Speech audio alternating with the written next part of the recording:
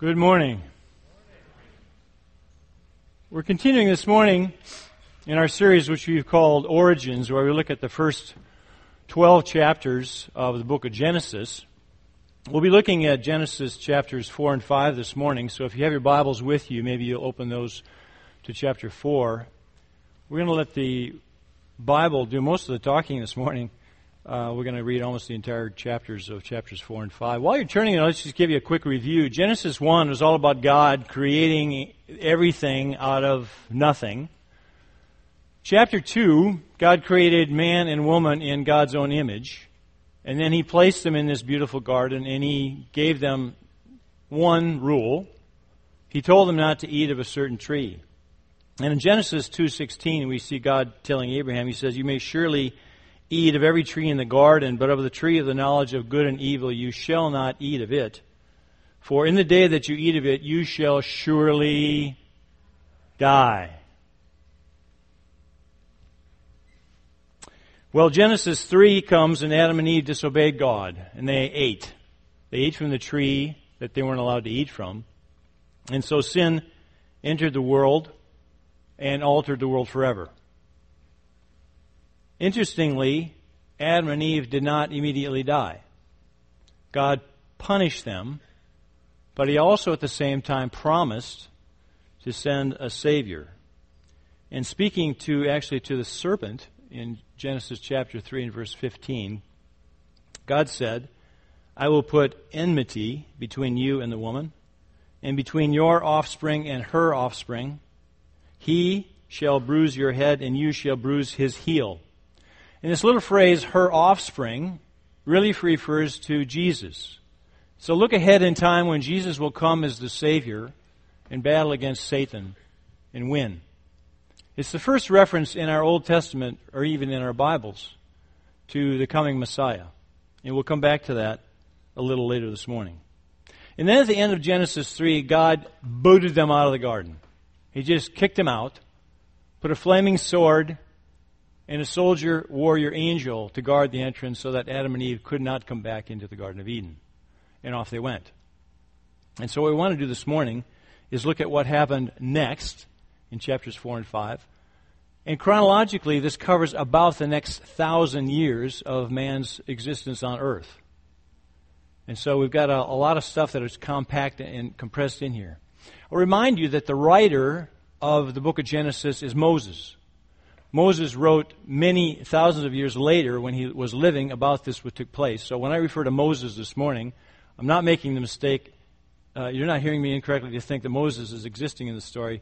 I'll just refer to him as the writer. So let's go ahead, and if you would open your Bibles to Genesis chapter 4, and we'll begin in verse 1. "Now Adam knew Eve his wife, and she conceived and bore Cain, saying, 'I've gotten a man with the help of the Lord.' And again, she bore his brother Abel. Now Abel was a keeper of sheep, and Cain a worker of the ground. In the course of time, Cain brought to the Lord an offering of the fruit of the ground, and Abel also brought of the firstborn of his flock and of their fat portions. And the Lord had regard for Abel and his offering, but for Cain and his offering he had no regard. So Cain was very angry, and his face fell. The Lord said to Cain, 'Why are you angry, and why has your face fallen? If you do well, will you not be accepted? And if you do not do well, sin is crouching at the door. Its desire is for you, but you must rule over it.' So we got Adam and Eve, the newlywed couple, thrown out of the Garden of Eden, which was a bit of honeymoon for them, and off they go into the land to start their own family. And so how does it start? Well, it starts out pretty well, frankly. They have children. They have a son named Cain. They have another son named Abel. And these guys are not deadbeats. One of them becomes a farmer. One of them becomes a shepherd. They're good guys. And they even worship God. And they bring offerings to God. And so, as newlywed parents, you probably look and say, well, things are going pretty well so far. Some kids, and they're walking with the Lord. But then everything crumbled pretty quickly. Real fast, in fact. It turns out that God was pleased with Abel's offering, but not with Cain's offering. And Moses doesn't tell us exactly why, but it's easy to figure out. There's nothing wrong with bringing crops as an offering. It isn't the nature of what Cain brought to God as an offering. Moses describes Abel's offering this way. He says it's the firstborn of his flock and of their fat portions. And it's very clear that what Abel brought was from the heart. He brought the first and the best to the Lord. And in the very same sentence where Moses has the opportunity to describe Cain's offering, he doesn't say that. He simply says, Cain brought an offering of the fruit of the ground. And we can conclude from that Cain's offering was neither the first nor the best, and therefore it was displeasing to God. And immediately Cain became jealous, and God warned Cain. He said, watch out, sin is crouching, ready to devour you, but you must not submit to it. Cain, of course, ignored him, and then things got really bad. Jumping down then to verse 8. Cain spoke to Abel his brother, and when they were in the field, Cain rose up against his brother Abel and killed him. The word there is murder. Then the Lord said to Cain, where is Abel your brother? He said, I don't know. Am I my brother's keeper? And the Lord said, what have you done? The voice of your brother's blood is crying out to me from the ground, and now you are cursed from the ground, which has opened its mouth to receive your brother's blood from your hand. When you work the ground, it shall no longer yield to you its strength. You shall be a fugitive and a wanderer on the earth. Cain said to the Lord, my punishment is greater than I can bear. Behold, you have driven me today away from the ground, and from your face I shall be hidden. I shall be a fugitive and a wanderer on the earth, and whoever finds me will kill me. Then the Lord said to him, not so. If anyone kills Cain, vengeance shall be taken on him sevenfold. And the Lord put a mark on Cain, lest any who found him should attack him. Then Cain went away from the presence of the Lord and settled in the land of Nod, east of Eden. So things happen pretty fast here. Cain lures his brother out in the field and kills him in cold blood. The first man born on earth is a murderer, and the second man born on earth is a murder victim. Not a good start. God declared Cain guilty, but he didn't kill Cain. He didn't kill him. He has mercy on him. He punished him. Yeah, he cursed his crops, and he sent him away to wander in the land. And then he protected him. He put some sort of mark on Cain so that when he was out and Abel's brothers or his sons might have come around to take vengeance on Cain, they couldn't do so. So God protected him. But all in all, not a good start. Adam and Eve must be crushed by this point. Their firstborn son is dead. Their secondborn son has been banished from the land. Things are not going well at all. What's happening is that sin that entered in when Adam and Eve ate the apple is now permeating the rest of society and growing. So what happens to Cain? Well, we'll follow on in verse 16. It says, then Cain went away from the presence of the Lord and settled in the land of Nod, east of Eden.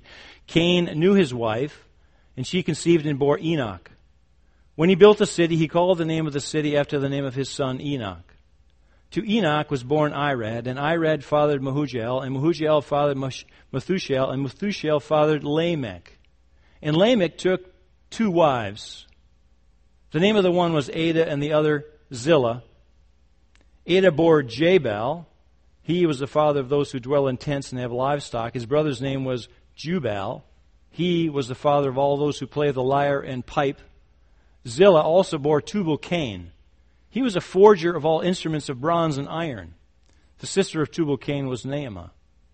Lamech said to his wives, Ada and Zillah, hear my voice. You wives of Lamech, listen to what I say. I have killed a man for wounding me, a young man for striking me. If Cain's revenge is sevenfold, then Lamech's is 77-fold. So pause there. Cain moves away from his mom and dad. He takes a wife, obviously one of his own sisters, because in those days there just weren't any other women around to date. And he starts his own family line of Cain. Well, how did that work out? Well, they prospered, but frankly, they were godless. Moses stops at this guy named Lamech. He says Lamech's sons were godless, but they prospered. Jabal started a farming and agriculture business. Jubal was a musician, and he made stringed instruments and wind instruments. Tubal-Cain developed a way to make tools and instruments out of iron and bronze. So they created their own little culture without God. They were clever, they were industrious, they were artsy, they were gifted, they were talented. They were immersed in their own little world, but without God. And then Moses describes this guy named Lamech, who is a real piece of work. He's just downright evil. Lamech takes for himself 2 wives and commits the sin of polygamy. Lamech is proud and arrogant. He didn't worship God at all. And Lamech was a murderer, just like his ancestor Cain. And then he bragged about it. He not only murdered a man, but he bragged about it. And then he claimed for himself self-protection. He said, well, if God protected Cain because he murdered his brother, I'll protect myself 77-fold. That's a bold, cold-blooded murderer.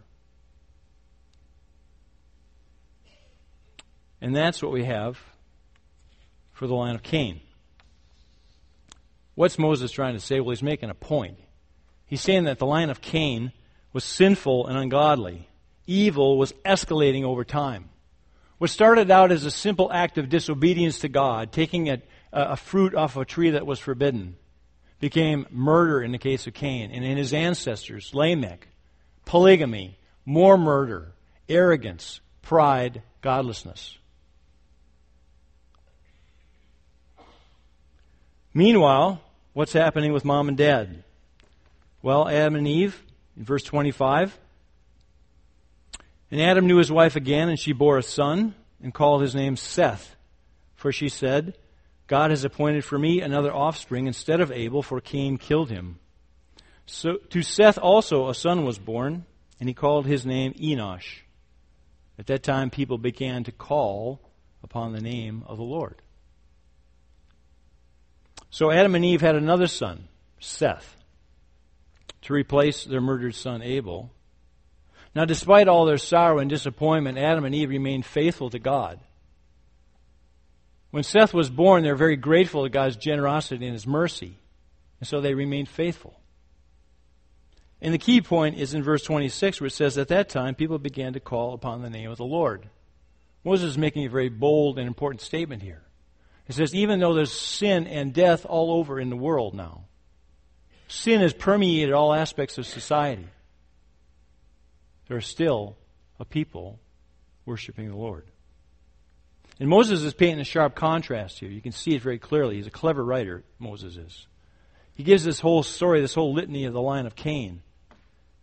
And in a minute he's going to give the litany of the line of Seth. But you can see the complex. It's different.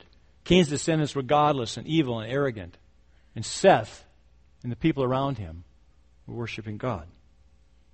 But now we get to chapter 5. So we've gone through chapters 1 through 4. And we're about to enter chapter 5.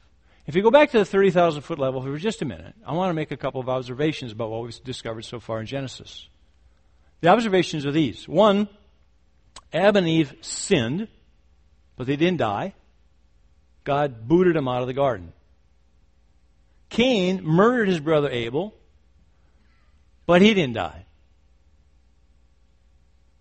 God punished him and banished him from the land.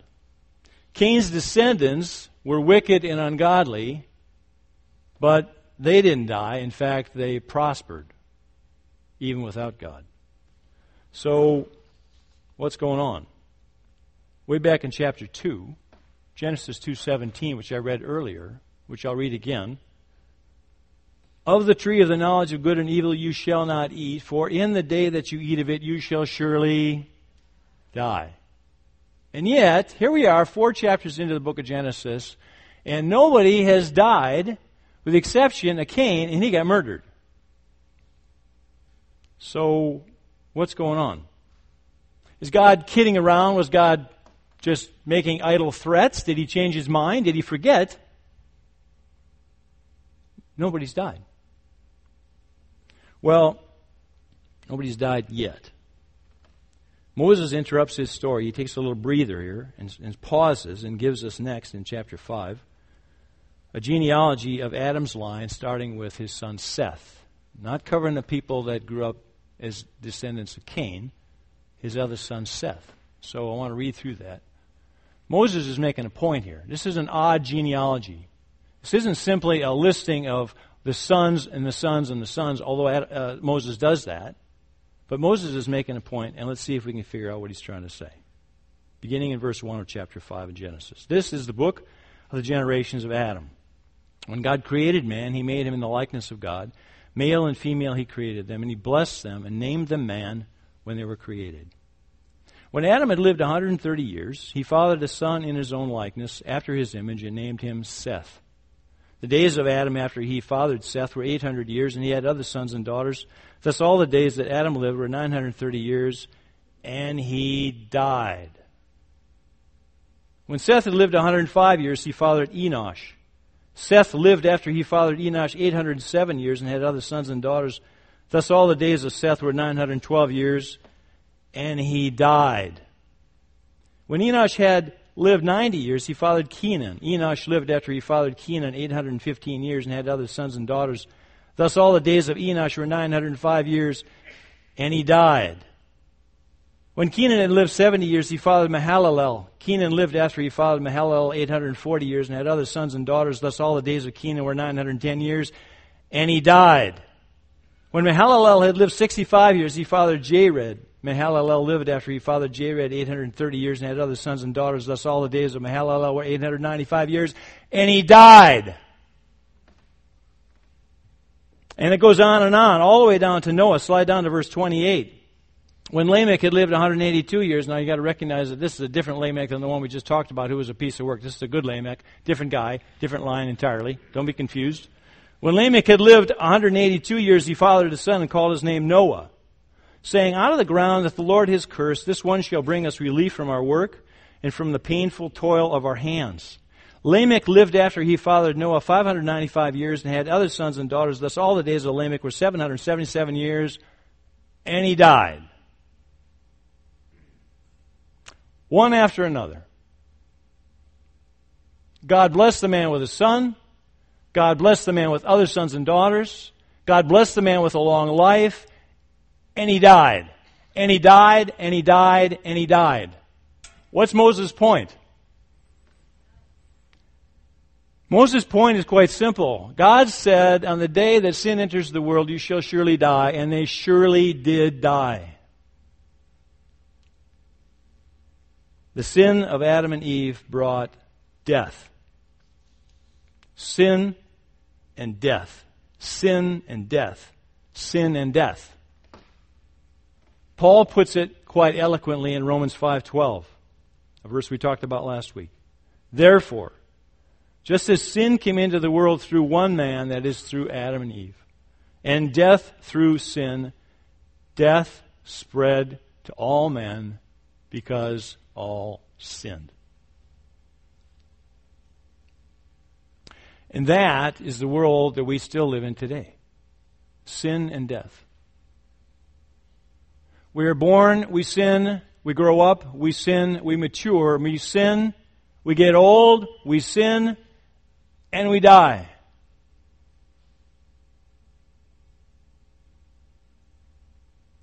Without God, that is an accurate representation of what happens today, isn't it? And it's got to be, without God in your life, it's got to be extremely discouraging and disappointing and disheartening.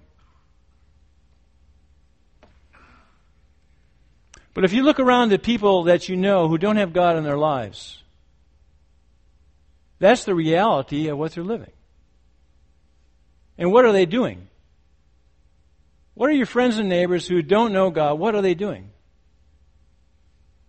Well, they're trying to make this miserable life here as enjoyable as they can. They're entertaining themselves. They're adding things that are fun into this life to combat that burden of sin and death that surrounds them everywhere. My favorite bumper sticker I saw on the back of a Corvette. brand new shiny red Corvette. There's a bumper sticker on it. It's like, why anybody would ever put a bumper sticker on the back of a Corvette is beyond me. But then when I read it, I realized it was totally appropriate. It said, the man who dies with the most toys wins. This Corvette was a toy for this man. And his whole purpose in life was to gather as many toys around him as he could. And that, by and large, is what many people think of in our lives. And so they surround their lives with stuff. Stuff to do. Stuff to entertain them. Things like sports and cars and hunting and, trucks. An Aggie football game. Sorry. Pets and guns and boats and education. Video games, books, you name it. Just like the descendants of Cain. Surround themselves with things to salve that wound, that the fact that we live in a world of sin and death. We live, we sin, we die. Sin and death. And that's a pretty sad story. And that's what we get from chapters 4 and 5 of Genesis. But wait, I skipped one, didn't I? Way back in Genesis 5, I skipped one. In this long line of men who live, have a son, have other children, live a long life, and die, I skipped one. I want you to turn to it right now. There's one man who broke the mold, he broke the routine, he got out of the pattern. His name is Enoch, and he's the son of Jared, and he is the descendant of Seth. And in chapter 5, in verse 21, we read about this guy named Enoch. So let me read it for you. When Enoch had lived 65 years, he fathered Methuselah. Enoch walked with God after he fathered Methuselah 300 years and had other sons and daughters. Thus all the days of Enoch were 365 years, and he died. No. Sorry, I got in the habit. I couldn't stop myself. It doesn't say, and he died, does it? It says, Enoch walked with God, and he was not, for God took him. Well, that's different. Enoch didn't die. God simply scooped him off the earth alive and took him up to heaven in bodily form. Here, right in the middle of all this long list of deaths, we see this exception. We see Enoch breaking the pattern. And Moses sort of slipped it in there, and if you weren't paying attention, you might have just glossed right over it. But I don't think that was Moses' intention. I think Moses' intention was for you to see that loud and clear, stuffed in between like bologna in a sandwich, where one piece of bread is all these guys that died, followed by all these other guys that died, and in the middle we have Enoch. Enoch didn't die. So who was Enoch? What do we know about him? Well, we don't know too much about him, but we know three things about Enoch. Three things we know about Enoch. The first thing we know is we get it right here from Genesis chapter 5. It says that Enoch walked with God. Walked with God. Now that phrase means he had a life that was characterized by communion with God, obedience to God, a love for God. Enoch sought God out and he worked to please God. That's the first thing we know about Enoch. The second thing we know about Enoch is that he had faith. Enoch had faith. He believed God existed. He believed God would reward those who seek him. And Enoch's faith pleased God. The way that we know that is not from the book of Genesis, it's from the book of Hebrews. Hebrews chapter 11, remember that great long list that we call the Hall of Faith. Guys that were faithful. Hebrews chapter 11, verse 5 and 6. Enoch is in that list. And here's what the writer of Hebrews says about Enoch. He says, by faith, Enoch was taken up so that he should not see death, and he was not found because God had taken him. You get the idea? Enoch just disappeared. God scooped him up bodily, took him into heaven, and nobody could find him. And then it goes on to say, now before he was taken, as before God took Enoch up to heaven, he was commended as having pleased God. And without faith, it's impossible to please him. For whoever would draw near to God must believe that he exists and that he rewards those who seek him. So that's the second thing we know about Enoch. First thing is we know that Enoch walked with God. And the second thing is that Enoch had faith. The third thing that we know about Enoch is that he was a prophet. Enoch prophesied. Now, John, where do you get that? Well, that's not in the book of Genesis either. To find that, we have to actually go to this little book called Jude, which is in the New Testament. Very short letter. One short of Revelation. It's the second to the last book of your Bible. If you find Revelation 1, turn back one page, you'll be in Jude. Don't turn back 2 pages, you go too far. Jude 14 and 15. This is what Jude says about Enoch. Jude has just started talking about ungodly people live in this world. And so he says, Jude writes, he says, it was also about these. That is, it was also about these ungodly people. The same kind of ungodly people that walked during Enoch's time, walked during Jude's time in the New Testament. Jude is basically saying Enoch prophesied about these ungodly people. He says it is about these ungodly people that Enoch, the seventh from Adam, so we're still talking about the same Enoch, prophesied, saying, behold, the Lord comes with 10,000s of his holy ones to execute judgment on all and to convict all the ungodly of all their deeds of ungodliness that they have committed in such an ungodly way, and of all the harsh things that ungodly sinners have spoken against him. You get the idea that I understand that Jude's talking about ungodly people, right? He only uses the term about 5 times here.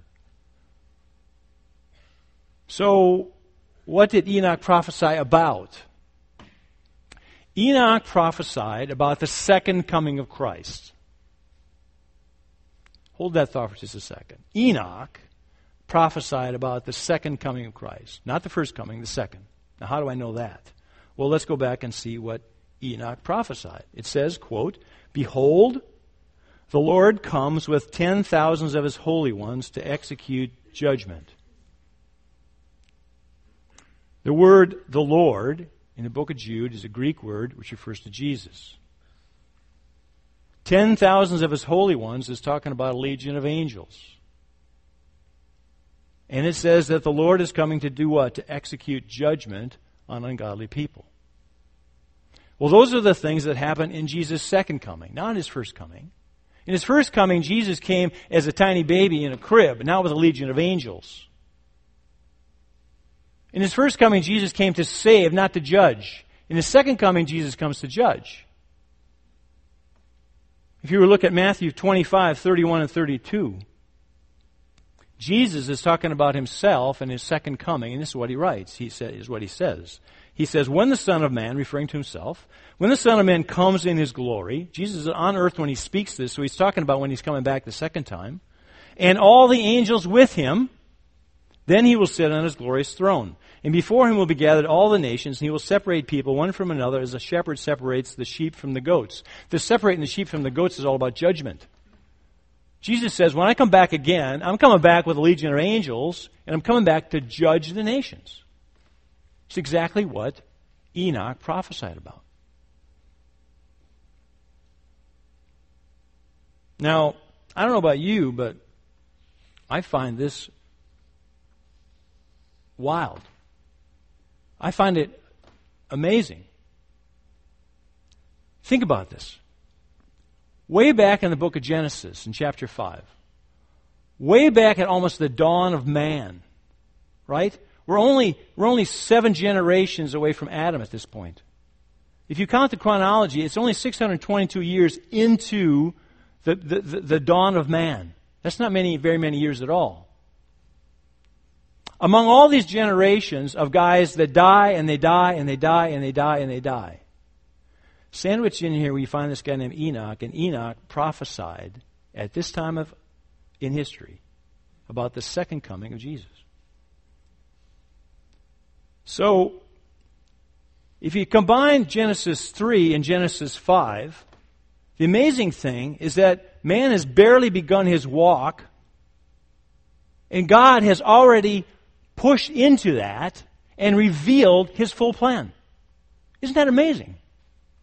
In chapter 3, speaking to the serpent, he gives a clue to Adam and Eve that there will be an offspring who will battle the serpent and win. That's referring to the first coming of Jesus. And in Genesis 5, thousands of years before Jesus comes the first time, and many more thousands of years before he comes the second time, Enoch prophesies about the second coming of Jesus. It says he will return with a legion of angels to judge all sinners. And that's the second coming of Jesus. And it's all revealed in Genesis 5, right here in the middle of all this pain, sin, and death. I find that amazing and tremendously encouraging. Adam and Eve sinned. Sin brought death. Generation after generation of men sinned and died. And man is on this steady course, downhill course of increasing sin and death. And in the middle of all this, God just pops up and sends a very clear message. I'm sending a Messiah. Not once, but twice. First to save, second time to judge. Well, we live today in a world of sin and death.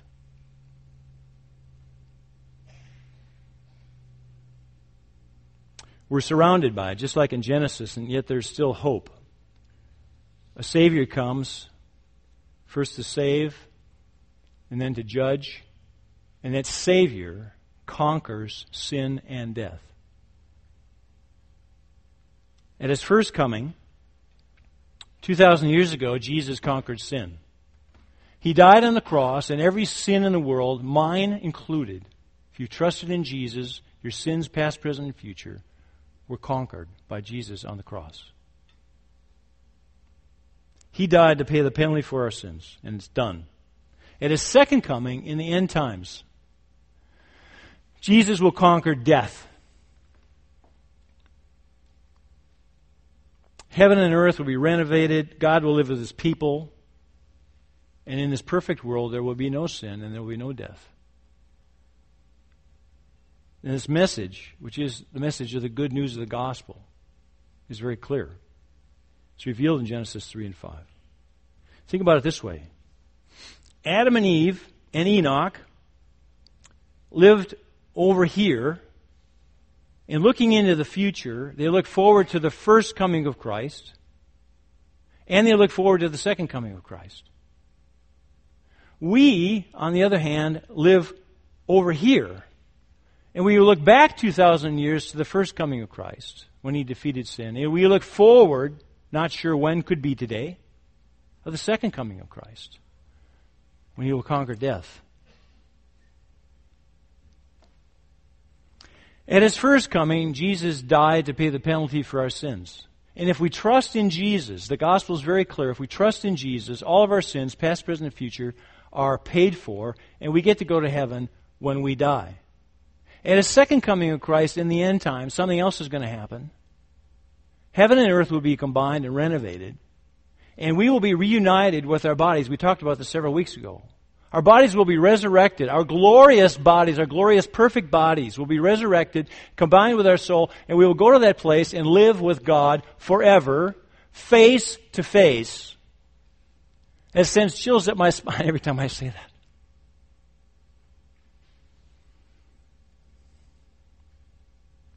And in that place there will be no death and there will be no sin. Now, if you haven't trusted in Jesus, the story is a little different. In fact, if you haven't trusted in Jesus, you should gather as many toys as you can. Eat, drink, and be merry. Because this is as good as it gets.